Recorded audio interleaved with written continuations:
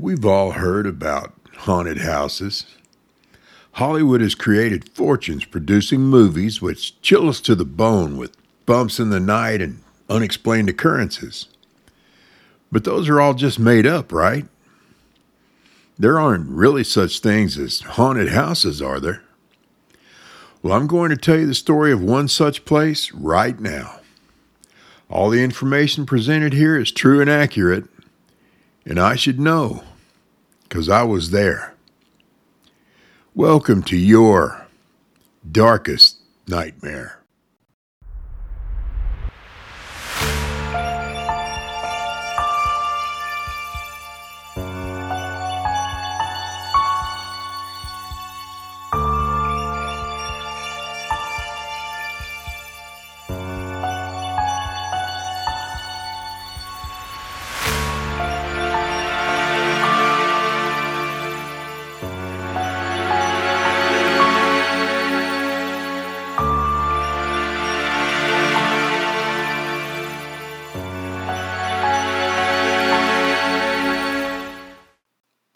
Thank you for joining me on Darkest Nightmare. I'm your host, Grandpappy. There's a place in Arkansas about halfway between the towns of Batesville and Mountain View that was once of great interest to a couple of the stars of the 1960s television hit Bonanza. It's a very isolated piece of real estate in an area pockmarked with limestone caves and natural springs.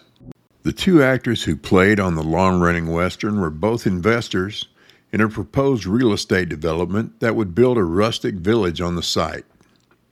This resort was supposed to be a luxury vacation destination in the heavily wooded hills of northern Arkansas, and its name was brandished on a wrought iron entryway above the only road into this location.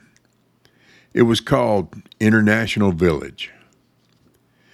Building was begun on the site, and 3 houses and a large entertainment/community center were completed before it was discovered that the water source for the area was contaminated with sulfur.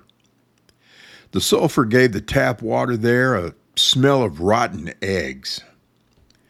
The only clean water available was from a stream that flowed from the mouth of a cave at the end of a winding footpath along a towering bluff face.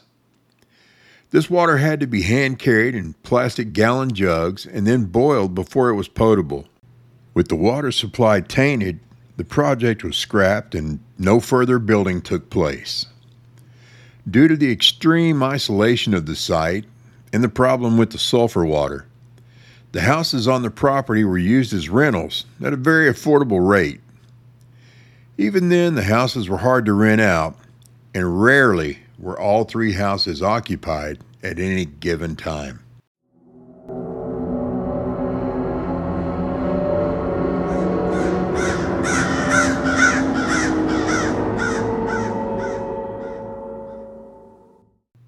In the winter of 1979, my family sold our home in the small town of Deshay, and we moved into one of the rent houses in what we later came to call the Haunted Village. There were no other people living within several miles in any direction of us, and it was a strange and unsettling place in which to live. And if you've never lived in a rural area where there are no street lights of any kind, you don't know what true darkness is when the sun goes down. But we just took it all in stride.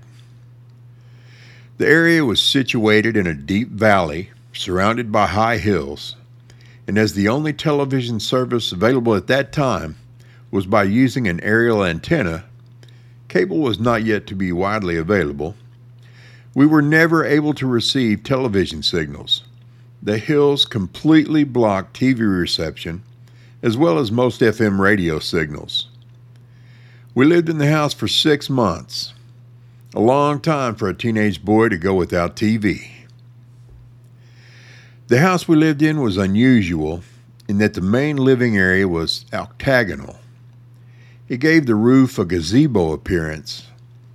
It was hard to arrange furniture in the somewhat round room. Another strange feature of the house was that the hallway to the bedrooms was curved, as opposed to the normally straight-running hallways most of us are accustomed to. Due to the curvature of the hallway, the bedroom doors had an unsettling habit of opening or closing without any human intervention.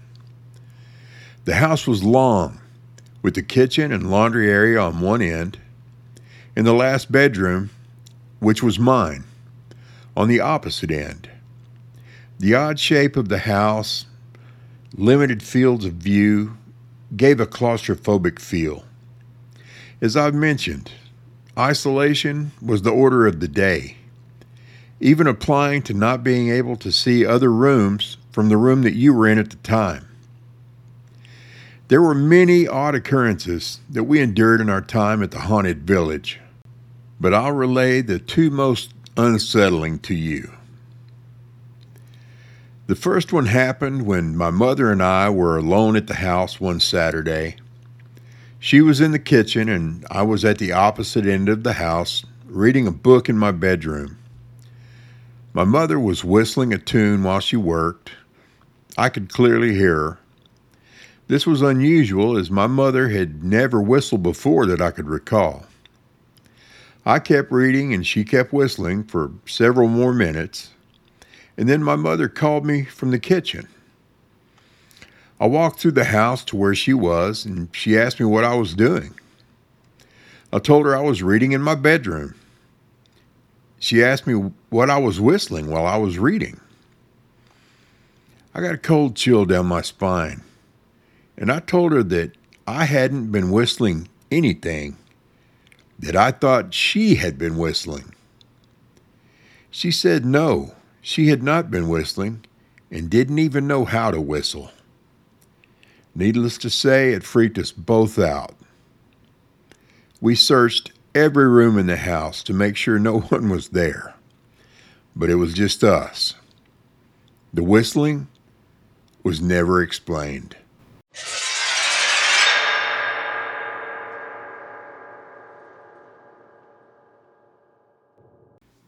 The second unexplained event took place about a month later. I'd been out on a date and had arrived home about 10 o'clock that night. My mother's car was gone from the carport, but my father's car was there and all the lights in the house were out. I let myself into the house and I could hear my dad snoring in his bedroom. Since there was no TV to watch, I decided just to go to bed. I got undressed and turned off my bedroom light and laid in my bed, but I felt uneasy.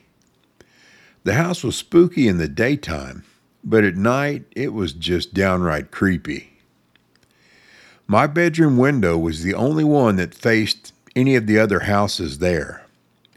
When I looked out my window in the moonlight, all I could see from the other house was two unlighted windows which looked for all the world like the eyeless sockets of a skull. Yeah, I was getting creeped out all right, but the sound of my dad snoring gave me a little peace of mind because I knew at least I was not alone in that spook house. As I lay in the dark, listening to my dad snore, it seemed to me like I was listening to a sound loop, repeating over and over. His snoring never changed pitch or timbre. I decided to get up and go check on my dad. My parents' bedroom was down the curved hallway on the opposite side as mine.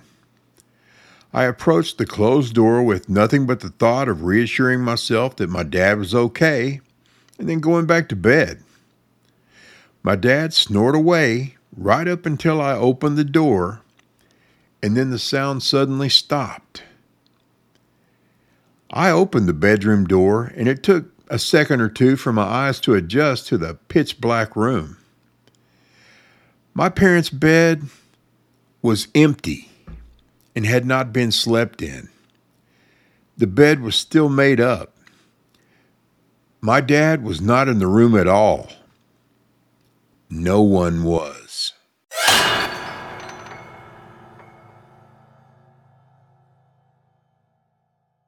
It suddenly occurred to me that I was the only living thing in that dark house and my blood ran cold. I ran out the door in my underwear and dove into the car. Thank goodness it started, and I drove as fast as I could towards the nearest little town, Locust Grove. I sat and waited at a service station until I saw my parents and my younger brother drive past, about 45 minutes later. I drove home behind them, and I explained to them why the carport entry door was standing wide open.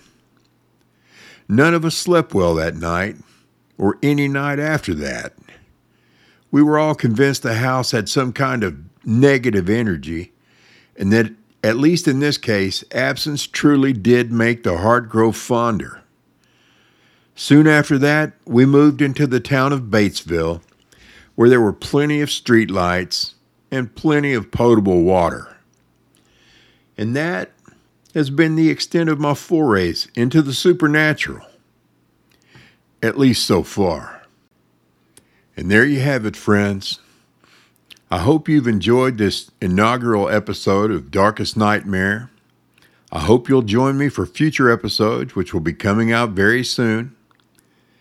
And if you like the show, please tell your friends about it, subscribe to the channel, and I'll see you next time.